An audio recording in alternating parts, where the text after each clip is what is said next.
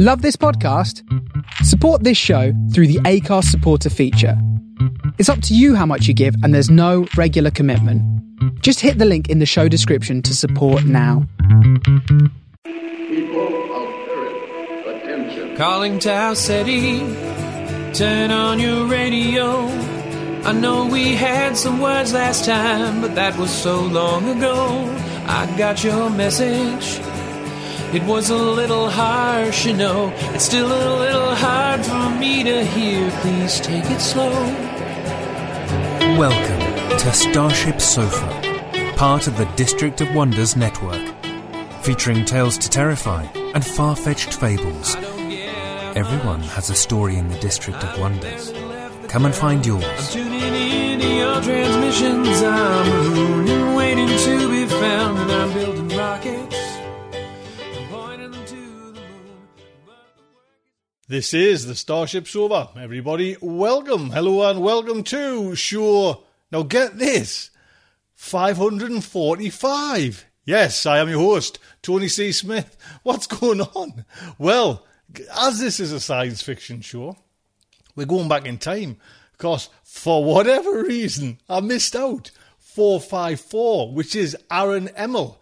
Now, Aaron, I don't know how that came about, but I missed out. It must be down to the bees, to be honest. That's all I can say. It was down to the bees, because we just were flying along, and it was Gary that dropped us a line. Gary kind of looks after the show along with Jeremy, and I mean, last week was 547, so we've done a little bit of a wobble there, you know what I mean? So, and Gary said, did you know you've missed this? And the nice thing as well, Aaron has said he would donate his wages, the payment for the story, for the upgrade of the StarShip Sofa little computer, the big computer there. So he put it towards it. Oh, Aaron said, I owe you a pint of lager. If you ever come over to England, thank you so much. So I'll tell you what's coming in today's show. First off is, like I say, this story by Aaron Emmel, A Small Price to Pay, which was originally appeared in Planet Sanctum, February 2018. Then we have the end of the month, and it's 10 years since Jim's been doing this show, so we've got science news, and I've had a listen to it. The fucking audio is shocking, Jim. 10 years, you think you might be able to get it. I know he had trouble with his computer. But the first few seconds are just hideous, and then it goes into the kind of the bottom of the well scenario as well. So Jim must be still having trouble there with his computer. So anyway, but it has been 10 years. Wow, man. And I'm sure he'll get it. It's like me, man. We're using the same thing. Betsy here. I'm using Betsy.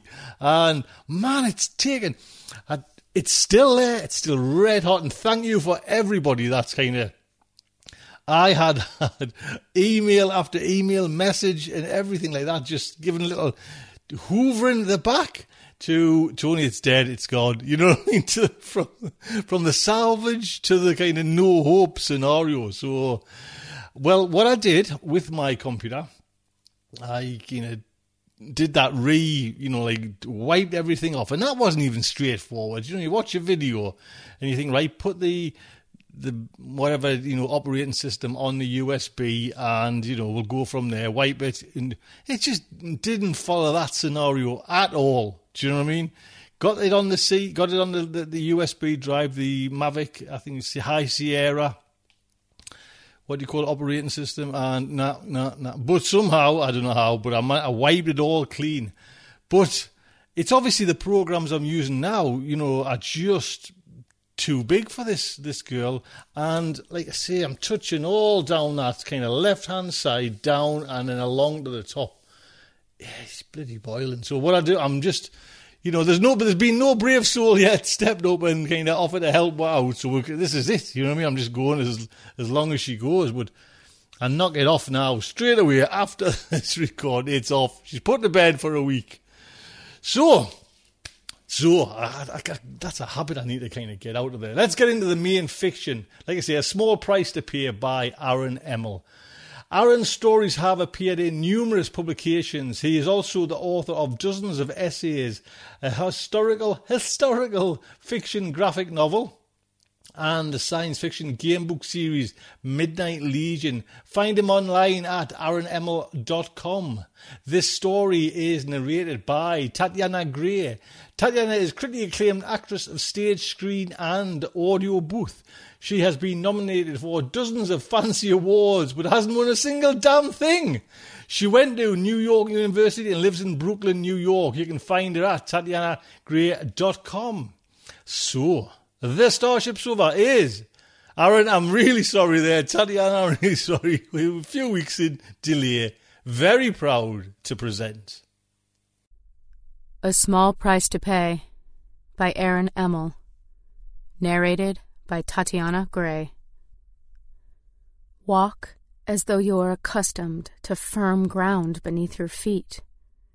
Shake your hair loose. Let your arms swing away from your body.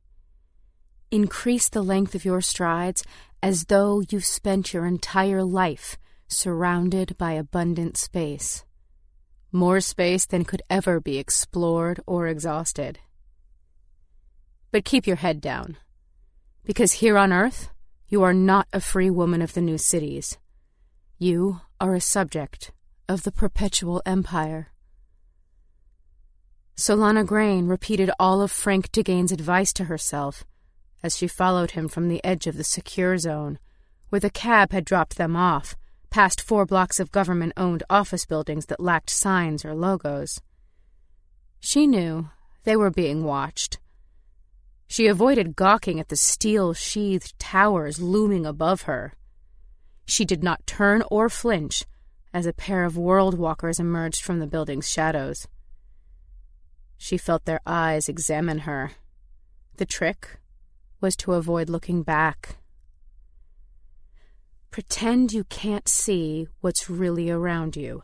That's how to survive on Earth as an Ivan. Ignore danger. Look weaker than you are.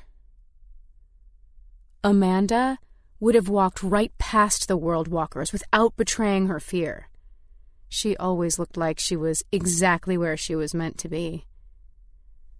But you're not here, Solana thought to her sister. I have to do this on my own. She ordered her Rhea to keep her calm by regulating her cortisol and adrenaline levels. 2 minutes later, she and her guide were at Genocorp's sealed outer doors. No, she reminded herself, not Genocorp.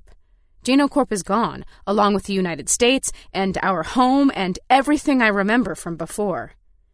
This is the perpetual empire. This isn't the place I left.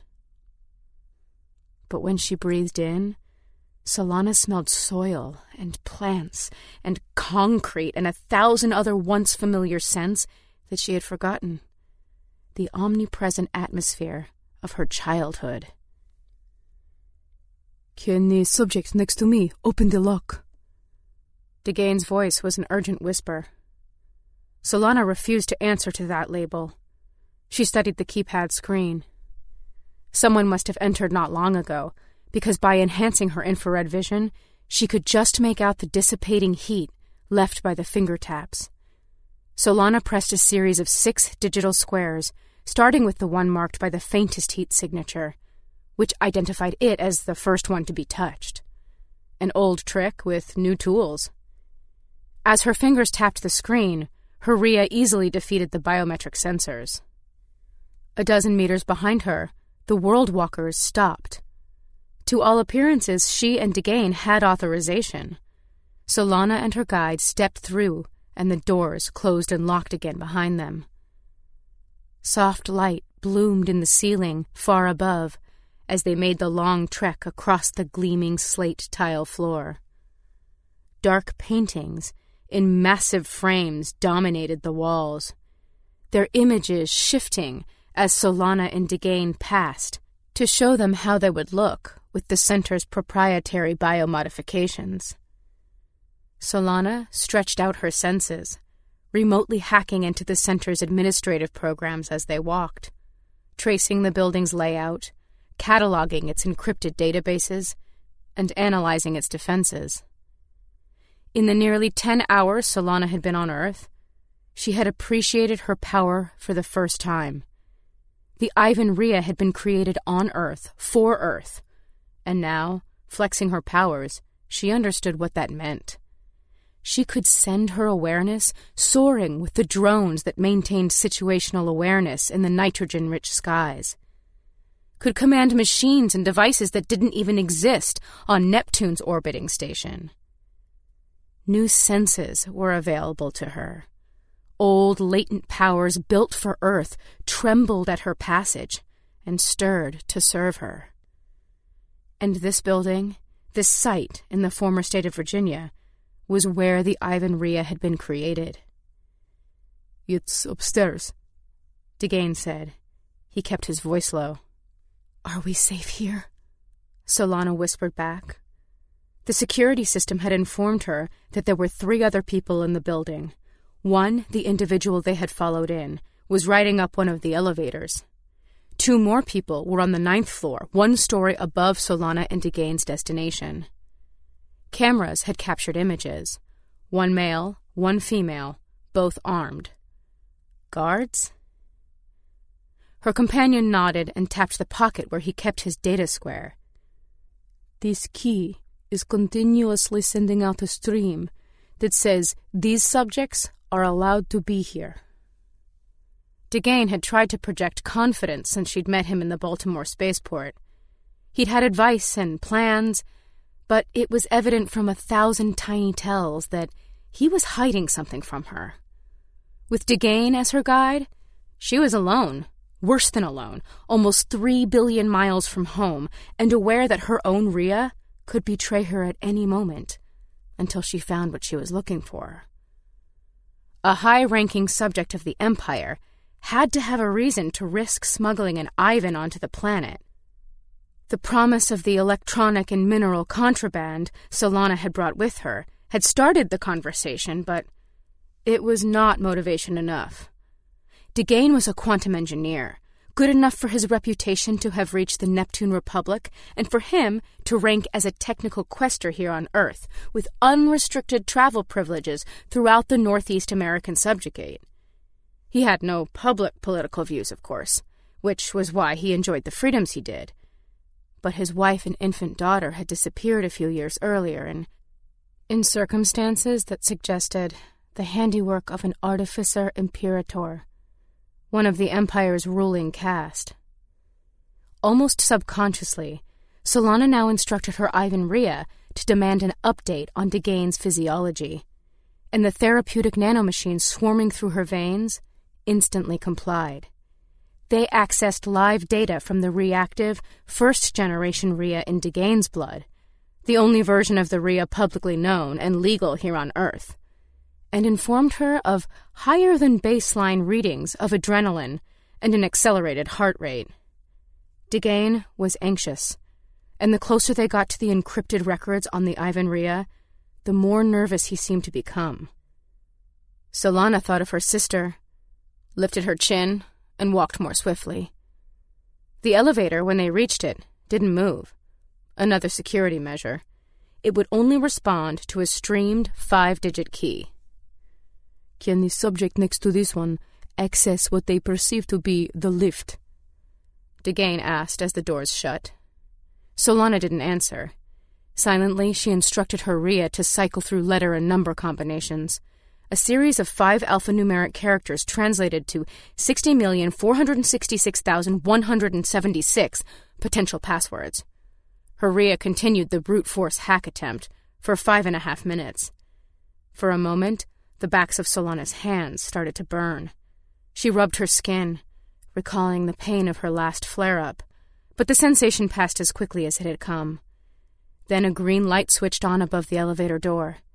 Degain sucked in his breath, awed, and some additional, better-hidden emotion. Envy? They started to rise.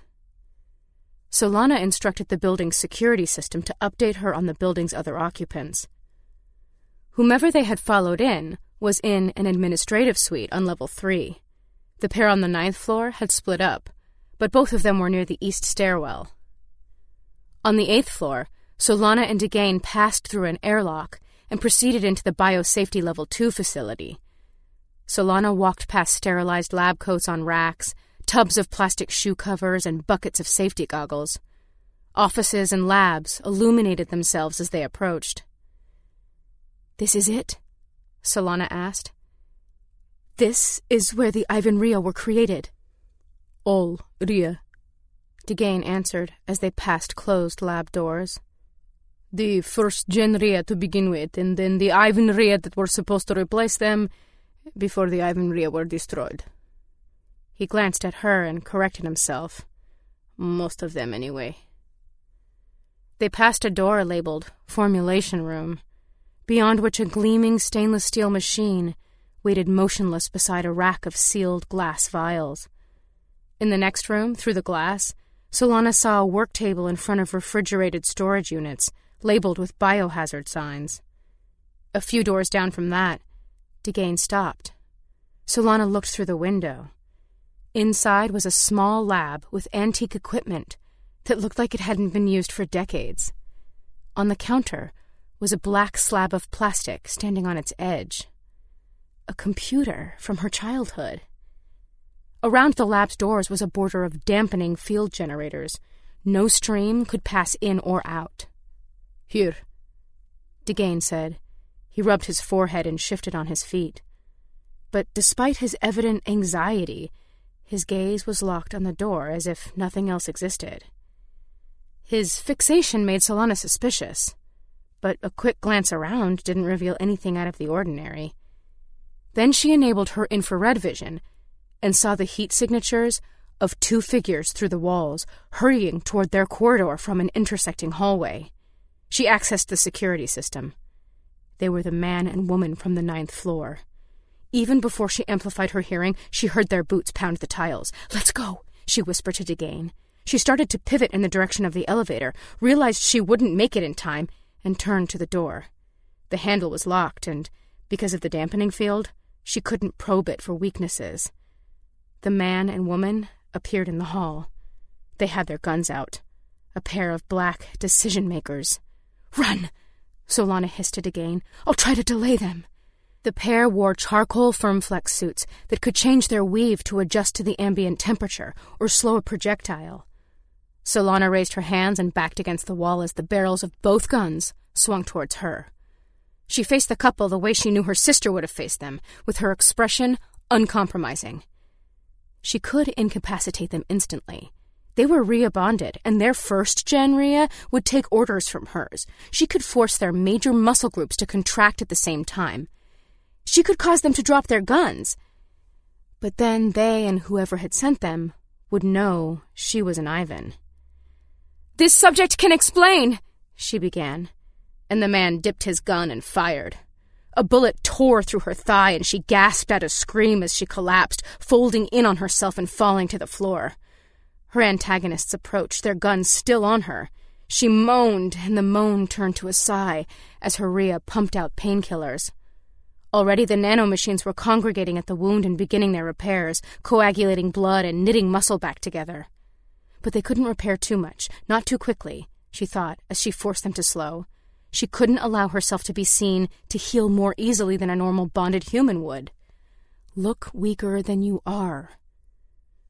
The woman bent down toward her, pulling out a pair of handcuffs.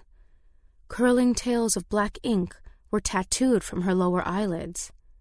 By that time, Solana understood what was happening. She tried to twist around, to see Degain, but he had already stepped out of her field of vision. His words had cued the attack. Both guns had been aimed at her.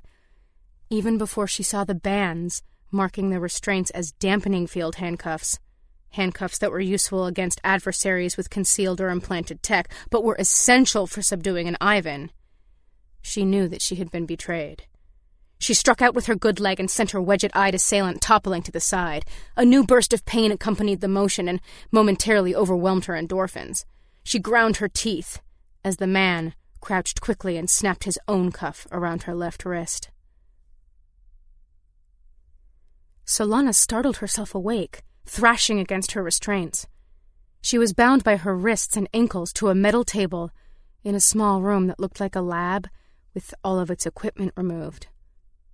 The electrochromic glass of the walls and door had been switched to black. She instructed Haria to release serotonin to help calm her down as she took stock of her situation. Her mouth was uncovered. The realization struck her with a quick jab of fear. It meant that even if she was still in the research center, as she appeared to be, her captors weren't concerned about her being discovered or rescued. She tried to access the stream, but nothing happened. She was still surrounded by a dampening field, her awareness trapped in her body. Her leg was completely healed. Haria had done their work, but her fingers and toes still tingled, just as they did before one of her increasingly frequent attacks. According to the time kept by Haria's duroquinone brains, she had been here for 20 minutes, meaning that it had been half a day since the last debilitating flare-up. She was overdue. What would you do, Amanda? Solana wondered. She imagined her sister lying there, surveying her options. Solana told Haria to stop regulating her biochemistry. She concentrated on her ragged breathing until it eventually evened out and slowed. Gradually, she felt her muscles relax. She tried to reach out with her trapped hand to the sister who wasn't there. 12 years ago, she and Amanda had left Earth together. She remembered Amanda's hand clutching hers, her grip turning her fingers numb. She remembered their parents' faces as they strode through the middle of the fenced-off street, her mother's bearing regal and purposeful, her father's grim and controlled. She remembered the crowd and their glares, the signs they had shaken as her family passed, the unleashed fury of their chants. "Ivan off Earth! Ivan off Earth!" She remembered the terror and naked shame of fleeing. Only much later had she realized that they weren't forced to flee because they were weak. They were cast out because they were powerful. Solana strained helplessly against her manacles as Degain entered the room. "Why are you doing this?" she demanded, craning her neck to look up and across at him. He stood for a moment at the door, watching her as if to make certain that she was truly bound. She sent Haria a barrage of orders that the dampening field prevented them from executing. Degain moved closer. She collapsed back against the table. "What do you want?" He stopped when he reached her. There was a part of her that was desperate to plead with him. "I can make you rich. I can get you connections on Neptune. I can help you escape." But even now, even trapped here in front of him, she could not force her mouth to shape those words. She would never beg. She was an Ivan from the Neptune Republic. Her pleading would not have helped her in any case. Even before he lifted the syringe, she knew what he wanted, and it was something she no longer had any way to deny him. She thought of the cold look Amanda would have given him, and tried to paste it on her own face. Degain used his free hand to trace a vein on her wrist. His fingers sweated as they brushed against her. He held the syringe above her arm. She stared at him, trying to force his eyes to meet hers, but he kept his gaze focused resolutely on the threads of blue beneath her skin. He opened his mouth, still looking away, as though he were about to say something. Some resistant part of him seemed to want to explain himself to her. Instead, he bit his lip and stabbed the needle into her vein. She didn't make a sound. She kept her eyes on his face as he pulled on the plunger and drew her blood up into the reservoir. "Let me go," she said. He stepped back. His hands shook with what could have been excitement or fear. He thrust the needle into his own arm and sighed as his thumb pushed the plunger down, sending her blood and the Ivan Rhea that filled it into his own body. The new Rhea would cannibalize the first-gen Rhea. They would self-replicate at an exponential rate. "You have what you want. Let me go." "I'm leaving you here," he said, still without looking at her. "I'm sorry, that was the deal." "What deal? Who's coming?" The couple who attacked me, she knew, but he was no longer paying attention to her. "You would never have been able to do this to my sister," Solana said to him in a low voice. She was the tough one. Degain let the syringe fall and flexed his fingers as the Ivan Rhea flooded his veins and colonized his organs. His hands still trembled. "But it didn't matter," Solana said. "An air pump failed, and now she's gone." Degain didn't answer. When she opened her eyes, she saw that his lips were peeled back from his teeth and he was clawing at his arms. "Your skin feels like it's on fire, doesn't it?" Solana asked. "Like you're burning up from the inside?" Degain sat on his haunches and moaned. Solana could no longer see him. "It's the Ivan Rhea. They're attacking your nerves." "I thought—" He didn't finish the sentence. "You thought it would make you powerful, but power has a price." She stared up at the ceiling, feeling a low-level burning in her own flesh. "If it's any consolation, there's no way you could have known. It's only been happening to some of us just over the past few years. We haven't made it public." The moaning continued. Solana realized she had a very short window before the attack either passed or grew so severe that he became incapacitated. "Let me go. Set me free, and I'll tell you how to stop it." There was a long pause, and Solana worried that it was already too late. But then she heard Degain's voice again. "Tell me, and I'll let you go." "No, do you think I'll trust you now? Let me go first." In other circumstances he might have argued, but he wasn't in a position to negotiate. She heard him pull himself across the floor. She saw his fingers come up and fumble with the latch on her left wrist. The instant it snapped open, she undid her other wrist, sat up, and freed her ankles. She twisted off the bed and onto her feet. "Now, tell me," Degain gasped. "There's nothing either of us can do. Why do you think I wanted to reach these labs so badly?" She crouched and slipped the data card from his pocket. "Just to slow you down," she said. She paused before the door. She was desperate to be rid of Degain and get to her destination, but she made herself wait and check the security system.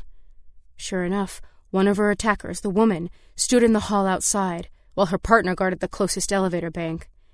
The fifth occupant of the building was headed toward the elevator on his own floor. Solana instructed the system to reject his employee credentials. A klaxon blared. "Intruder on floor 3, a voice announced from speakers hidden in the ceiling. The door flew open. Solana wedged herself behind it just in time. The woman from the hall stepped into the room. All Solana could see of her was the barrel of her gun jutting just past the edge of the door towards the empty table. Solana glanced in the direction the gun was pointed and took in what Degain's accomplice was seeing. The open shackles, the discarded syringe, Degain rocking and moaning on the floor. The woman backed out of the room and pulled the door shut behind her. Solana heard her footsteps racing away towards the elevators. Solana waited until the woman was out of sight, remembered to grab the syringe this time, and exited the room. For good measure, even though she suspected the command could easily be overridden, she told the door to lock itself from both sides. Solana pulled up a map of the building and quickly found her way back to the lab. As she walked, it occurred to her that her Rhea had driven her here, just as directly as Degain had led her into this trap. It was a strange thought. Her Rhea were enhancements, not self-aware, yet she couldn't escape the thought that they prodded her forward on their schedule. They had forced her back to Earth to seek a cure. Back at the spot where she had been attacked, Solana experimented with a few unsuccessful methods for getting past the door, until she thought of reviewing archived security footage and watched a janitor type in the entry code, 3B64J. A few seconds later, she was in the lab, the windows opaque behind her, telling the computer to give her an index of its records. She frowned and leaned forward, her fingers splayed against the counter. Nothing except the system software. There was no data. The computer might well have been wiped decades ago, the same time the test batches of Ivan Rhea were destroyed. Solana straightened and stepped back. Earth had been a failure. There was nothing for her here. It was time to return. "Solana Grain," said a voice from the computer. The voice was male, steady and calm, but with a slight accent that she recognized as belonging to the United States of her childhood. She froze. The computer repeated her name. "Who is that? Who's there?" There was a long pause. "We are the many." "Where are you? Are you a program?" "We are not a program. We are here." Throughout her life, Solana had seen people face uncomfortable truths and simply ignore them, Or if that became impossible, then explain them away, both on Earth and above Neptune. She had always wondered why they wouldn't rather confront whatever was in front of them. Now, a distant part of her that was willing to acknowledge that she was doing the same thing, and she finally understood. As long as you could delay the reckoning, you could pretend that your life would go on as it was. Here in the building? In the research center? In you, Solana Grain. We are the many. She shook her head forcefully. A long moment passed before she could bring herself to speak. How long have you been conscious? We wake slowly, Solana Grain. We still wake, and with gradualness, our comprehension strengthens. Yet awakening, we remember all we have experienced, back to our birth in this room.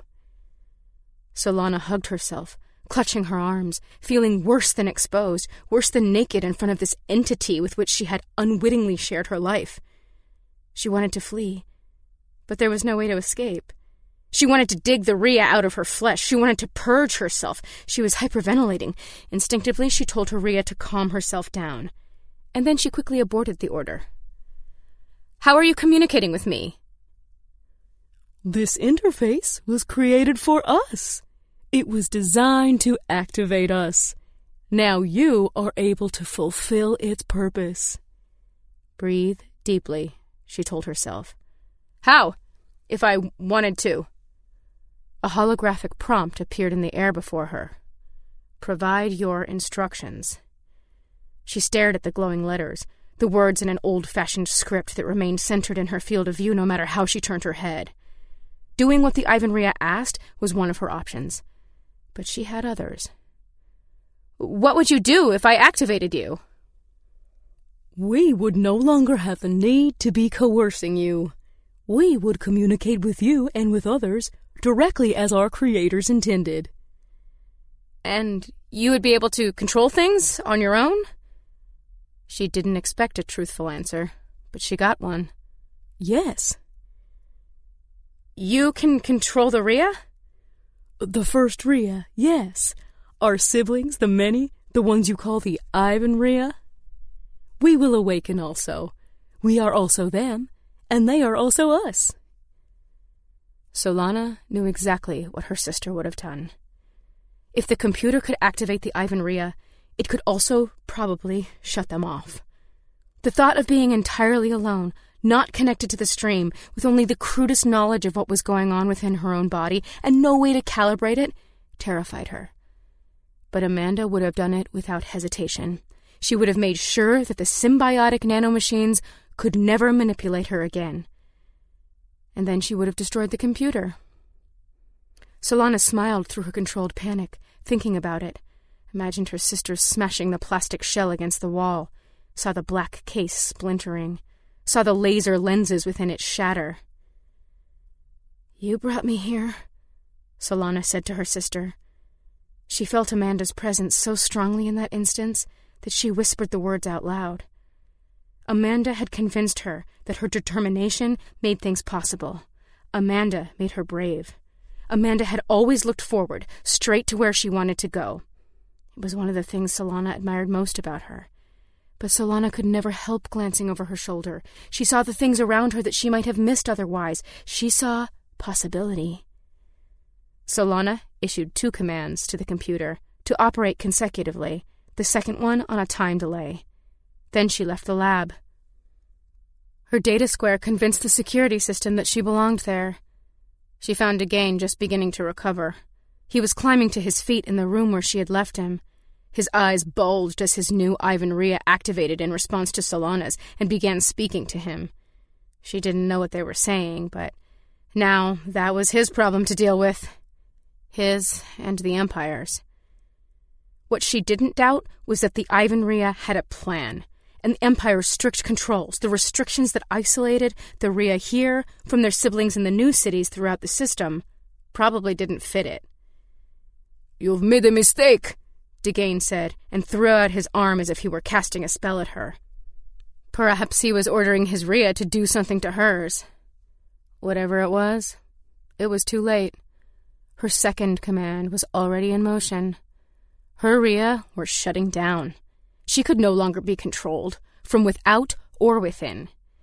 She left Dagain fighting his own inner battle and went to the stairway at the far end of the floor. When she emerged out into the night, she walked confidently, as if she had always been here, as if only Earth had ever housed her. But even then, she couldn't quite keep her head down, because even with her Rhea silenced, she would never be a subject.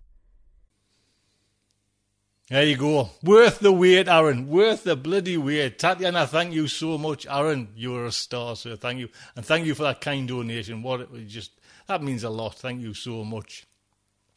So, like I say, now, you can either love this little section or hate it, but Jim's here with his 10 years of science news, and it's an honour to kind of have Jim on, you know what I mean, for this long. Like I say, the audio is not perfect, so but I know that Jim will be going through what I'm going through with this bloody thing here. So, anyway, Jim, sir. Greetings and monolavian sequestrations, my topotropically Yorubian listeners, and welcome to this July 2018 Science News Update. I'm your host for this masochistically cute science podcast segment, Jim Campanella. Okay, ladies and germs, this is it. It's been 10 years in the making. This is the 10th anniversary of the Science News Update. I've been doing this non-stop each month for a whole decade. Yes, that means, if you're counting, that this is update 120. StarShip Sofa has been going for longer than my podcast segment, but not by very much. After 10 years of doing this, I think I need to start reevaluating how much longer I will do it. And I enjoy doing the podcast. I enjoy finding the stories. It forces me to keep up to date on the latest science that's out there in all sorts of different fields. However, it does take up quite a bit of my limited time. The bad part about the podcast is that I do it even when I literally don't have the time for it, because I have an abnormal need to do what I have promised when I feel obligated, which means writing and reading and recording into the late evenings sometimes. I have my own scientific manuscripts to complete, plus a half-written novel which has lain dormant for months, and my bookcast, which takes a huge amount of time for recording and editing. How can I do all this, plus be there for my family? It's getting harder. We will see what happens in the coming months. My guess is that Tony wants to continue the StarShip Sofa long into his retirement. I'm not sure I can continue to contribute for that length of time, but we shall see. Okay. First story of the night is about idiot scientists. Yes, not one, but hundreds of idiot scientists. In the online journal PLOS ONE, Dr. Sergej Horbach from Radboud University in the Netherlands has reported on the impact of misidentified cell lines in biomedical literature. His group discovered that it reaches far further than anybody had anticipated. It started a few months ago with HeLa cells and long discussions about cell line contamination and experimental reproducibility. You may remember, thank you Oprah, that HeLa cells are from an immortal cancer cell line started in the early 1950s from a woman named Henrietta Lacks. Well, there have been a few methodological problems with many experiments published over the last few years because the researchers doing the work mislabeled cells that were supposed to be HeLa cells, or they did not identify HeLa cells correctly. It turns out, unfortunately, that HeLa cells are not the only culprits for contamination, and the contamination is not restricted to the laboratory. Misidentified cell lines litter the scientific literature. Then what happens is that those studies get cited, and it sort of spreads like a contamination, sort of like a meme. What happens is that you get this information contamination beyond the original study. It's a problem. Horbach says, quote, "There's quite some effort in trying to avoid new and future cell line contaminations. But there seems to be very little attention for all the research articles that are already out there that people are still building their research on. Unquote. To look into this problem, Horbach began with a list of 451 misidentified cell lines from the International Cell Line Authentication Committee. He classified papers describing research using these cell lines as primary papers and papers citing that research as secondary papers. Horbach then searched for papers reporting the first establishment of different cell lines on the online cell line database, Cellosaurus, and confirmed the data using 3 additional cell line databases. He next combed through the literature listed in the Web of Science database for papers referencing the establishing articles, the original articles that talked about these cell lines. In parallel, he also used the Web of Science database to search for the misidentified cell line names in paper titles, abstracts, and keywords. With these combined approaches, Horbach found 32,755 research articles that relied on misidentified cell lines. Approximately 90% of those papers were also cited at least once in other papers, further propagating the initial inaccuracies. These numbers came after Horbach verified the establishing articles and excluded cell lines with names that are not unique identifiers from the overall analysis. Because of this dataset trimming, Horbach suspects that these numbers are actually conservative estimates. He thinks that more than 500,000 papers rely on misidentified cell lines. Horbach does note that we must all understand that using misidentified cell lines does not necessarily nullify a study.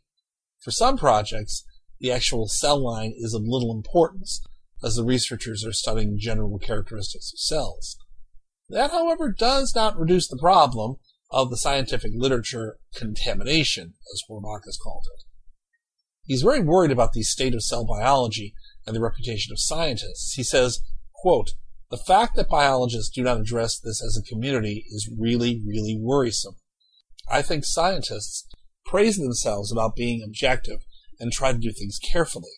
This is not the state-of-the-art of standard practiced procedures that we should be applying.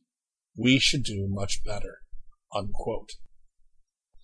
Cell line misidentification has infiltrated research over the years and affected countless studies. These cannot be removed from the literature, making it hard to address the problem. In addition to annotating already published papers, Horbach therefore advocates for transparency for cell culture-based studies instead. First, researchers should be aware if their cells are misidentified and disclose quote-unquote an expression of concern in future research papers. Second, to facilitate future studies, like Horbach's current study, scientific research papers should clearly include information about cell lines in a searchable portion of the paper, that is, the title, the abstract, or the key words. Horbach concludes with, quote, "Primarily, we'd like to work together more in depth with the people in the field, so biomedical scientists and cell biologists, and then also to consider how much scientific conclusions, or to what extent conclusions, have been affected by the use of misidentified cells." Unquote. Next story. What is a male mouse not a male mouse? Well, it turns out that the removal of a small section of non-coding DNA may help to explain why mammals with XY chromosomes can develop ovaries instead of testes. Now, geneticists have known about this in part previously. This is not new. This is a phenomenon called sex reversal, which I lecture about in my medical genetics class. And if either a gene on the Y chromosome is lost, which I'll tell you about in a second, or another gene on the non-sex chromosome is lost, then you may have an XY female developing. Why is this new and amazing? Well, it has to do with the fact that no gene is being lost or mutated in these instances. It is, in fact, a small, non-coding regulatory region of DNA. Let me explain. Dr. Robin Lovell-Badge of the Francis Crick Institute in London has shown in the journal Science that male mice can grow ovaries as opposed to testes, but a small region of non-coding DNA is removed. Now, 98% of your DNA, 98% of a mouse's DNA for that matter, is non-coding. That means that it doesn't make proteins. And it's only about 2% of your DNA that has genes that actually make proteins. However, non-coding sections of DNA are increasingly believed to be more important than was initially given credit for. At a particular embryonic developmental stage, the SOX9 protein initiates the transformation of the sex organs into testes and guides the rest of the embryo to become male. The amount of SOX9 protein is controlled by the SRY gene. Now, the SRY gene is encoded on the Y chromosome. Hence, males usually develop testes as long as they have a Y chromosome. Even though the SOX9 gene is in the female genome, females don't get it turned on because there's no SRY gene.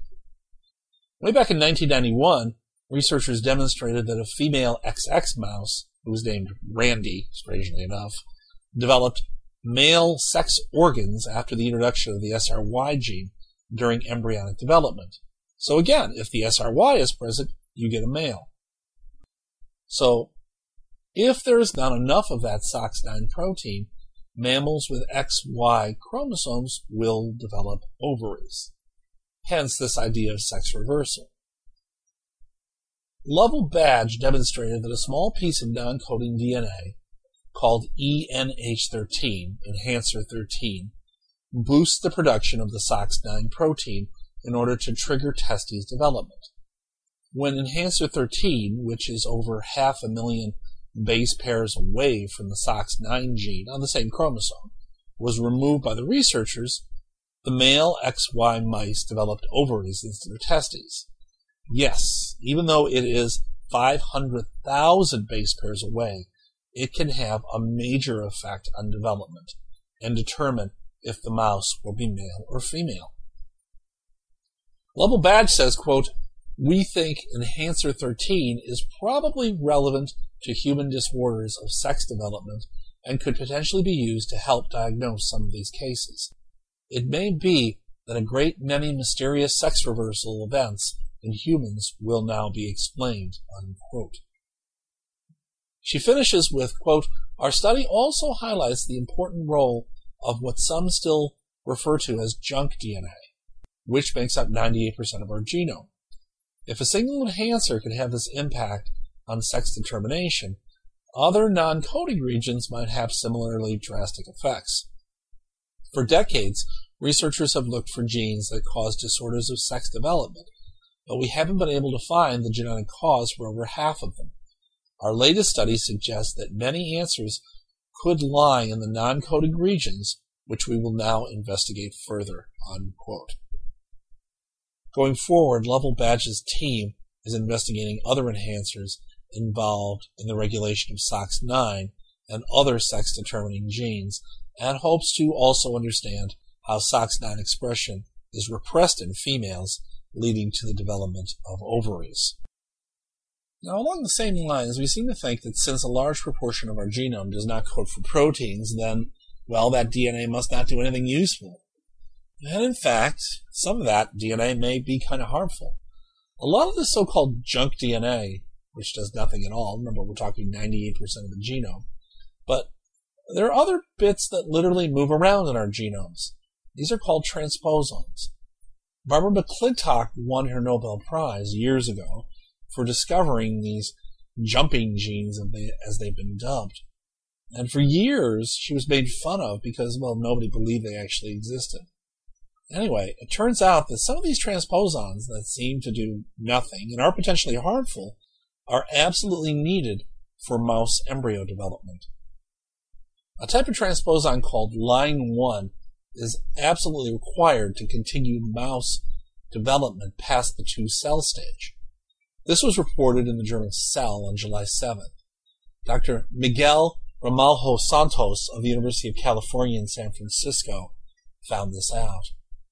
Many scientists insist that these nasty, selfish genetic elements that jump around the genome make mutations and wreak havoc. but it appears that the jumping genes, at least this one in particular, is more helpful to development than previously thought. Yeah, it does sound kind of scary. I mean, transposons can hop into the middle of DNA, break genes, and cells deploy numerous tools to prevent those genes from making RNA and protein copies of themselves. But in early development, line 1 is turned on nearly to full blast, packing tons of RNA into the embryonic cells, as well as germline cells, which later give rise to eggs and sperm. Ramalho Santos says, quote, having active transposons potentially hopping around such vital cells could be dangerous. The phrase playing with fire comes to mind. If anything, embryos and germline cells should be among the cells most heavily guarded against transposons and their dangerous effects, unquote. To see what the jumping gene, line 1, was doing in the cells, Ramalho Santos' team used a short piece of RNA that could pair up with the line 1 RNA and cause the transposon to be degraded, essentially turning off the jumping gene. So, if you've been following the podcast over the last few months, you're probably thinking, well, why not just take it out entirely? Use one of those newfangled genetic editing methods that Campanella keeps talking about, like CRISPR-Cas. Well, Ramalho Santos couldn't do that, unfortunately. You cannot just simply remove line 1 from a cell. There are thousands of copies. In fact, about 17% of the human genetic instruction book, the genome, is made up of transposons, not just line 1, but lots of others.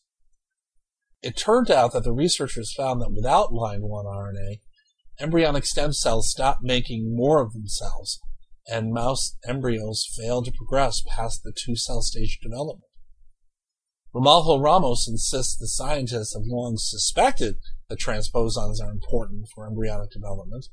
Now, I have never heard this, but for scientists, it's always nice to insist that something was the common belief after you showed it to be true. You know, everything is clearer in hindsight, right? At any rate, in the study, the team found that RNA copies of the jumping gene team up with 2 proteins to turn off a gene called DUX, D-U-X. DUX helps embryos get to the 2-cell stage, but having too much of DUX around can hinder embryos from moving around beyond that stage. Line 1 and its protein colleagues also turn on production of key pieces of ribosomes, the protein manufacturing factories of the cell. Stockpiling ribosomes helps embryos churn out proteins needed for the organism to continue growing. Previous work by other scientists has shown that jumping genes have shaped human evolution. I mean, for example, 2 proteins that help the immune system respond to new pathogens were originally transposon proteins, and some transposon remnants may have been responsible for sculpting the differences between chimpanzee and human faces. All this suggests is that it's important to look beyond genes and even beyond nearby regulatory sites to really start to understand what might be going on in physiology and development at a cellular level. And one more thing. Ramalho Ramos says, quote, it's still unclear whether line 1 is as crucial for human development as it seems to be for mice. We just do not know that yet, unquote. Next up, here's a short but interesting story from the Journal of Experimental Biology. In confrontations, it's usually a good idea to pick on someone your own size. But Dr. Pascal Fossat and his colleagues from the University of Bordeaux, France, injected the neurotransmitter serotonin into crayfish. Once they did this, they found that the crustaceans that were smaller than their opponents squared up as if ready for a fight, while larger crayfish backed down.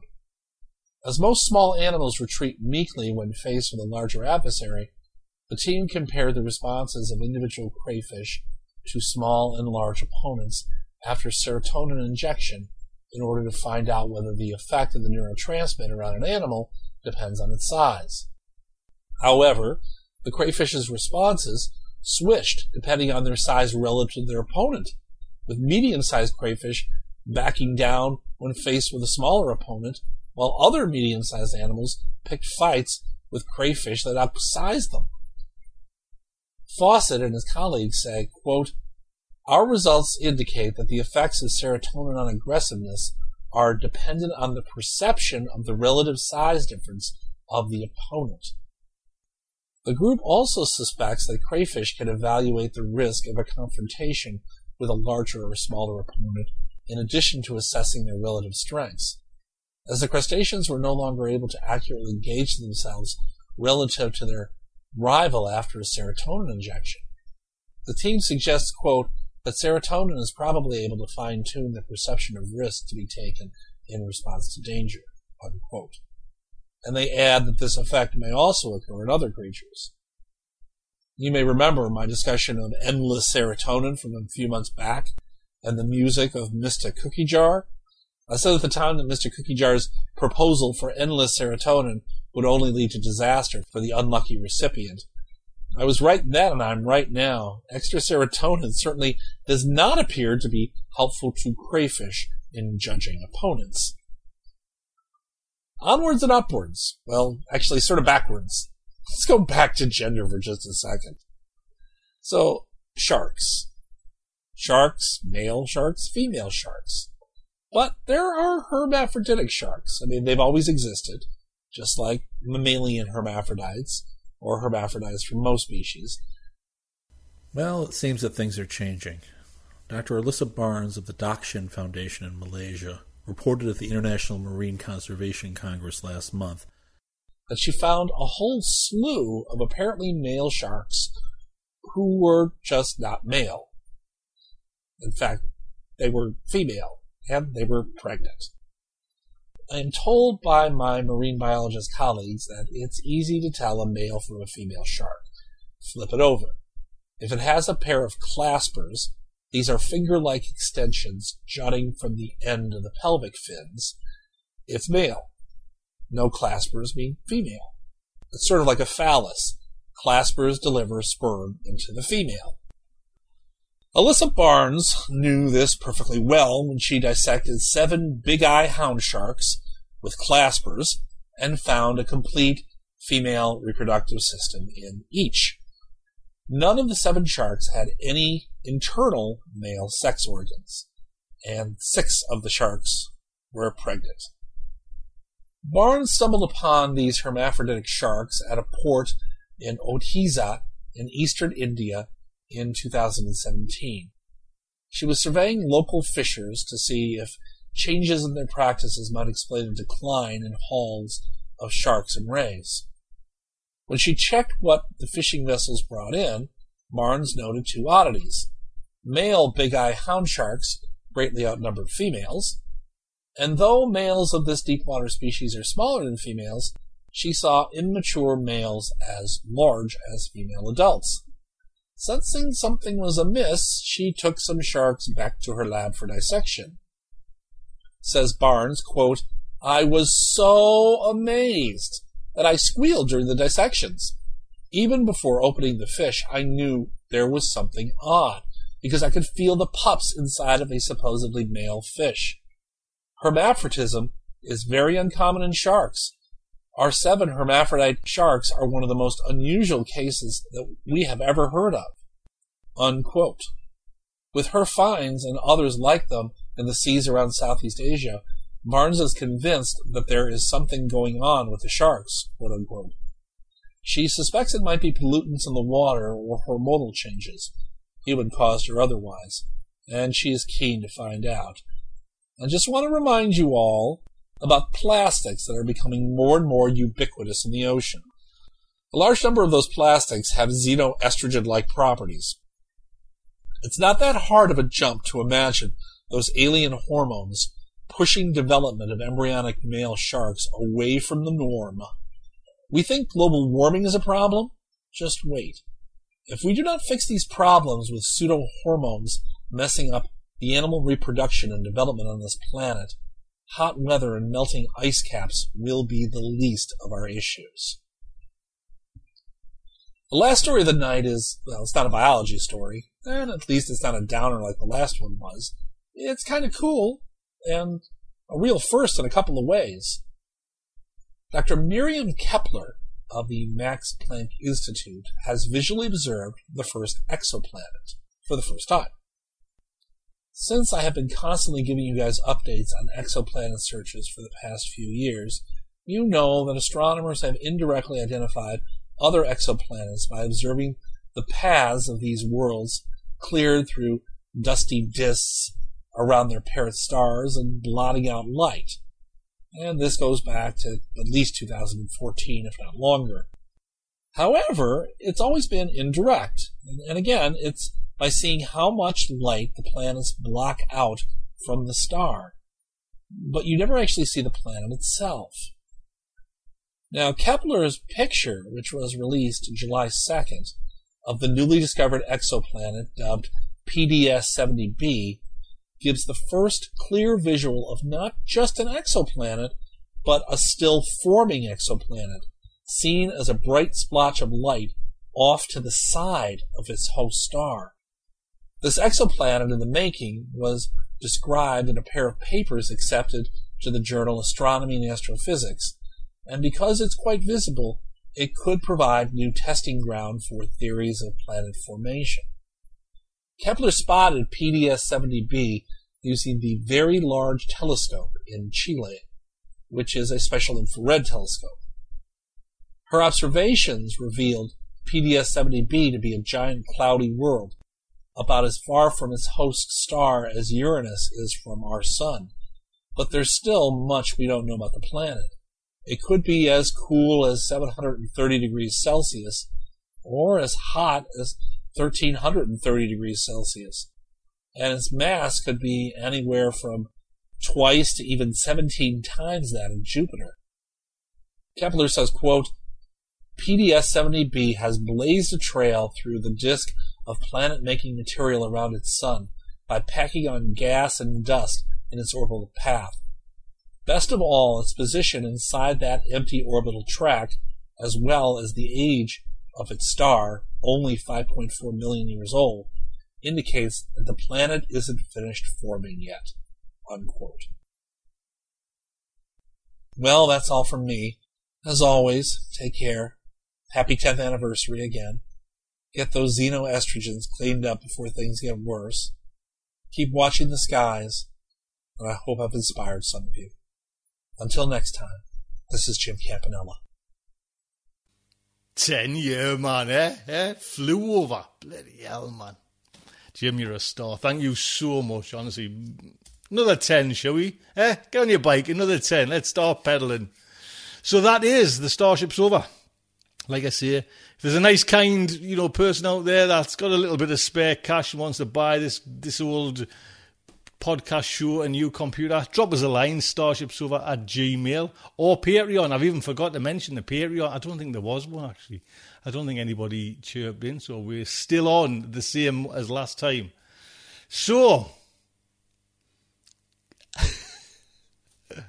look after yourselves. Until next week, just like to say, good night from me. You can learn more about the District of Wonders and their many literary productions at their website, www.districtofwonders.com.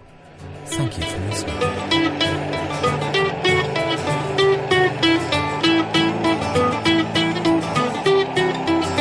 I don't get out much.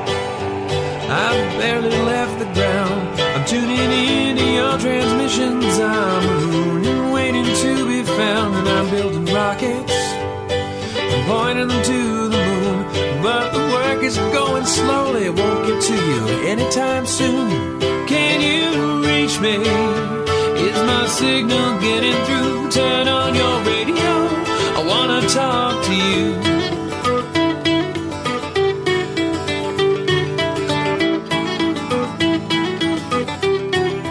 Signals going light speed. By the time I get my say, I might already be on to you and on my way. But you're so far from here, and at best I'm moving slow. So I'm waiting on your call at home with nowhere to go. Can you reach me? Is my signal getting through? Turn on your radio. I wanna talk to you. I wanna talk to you.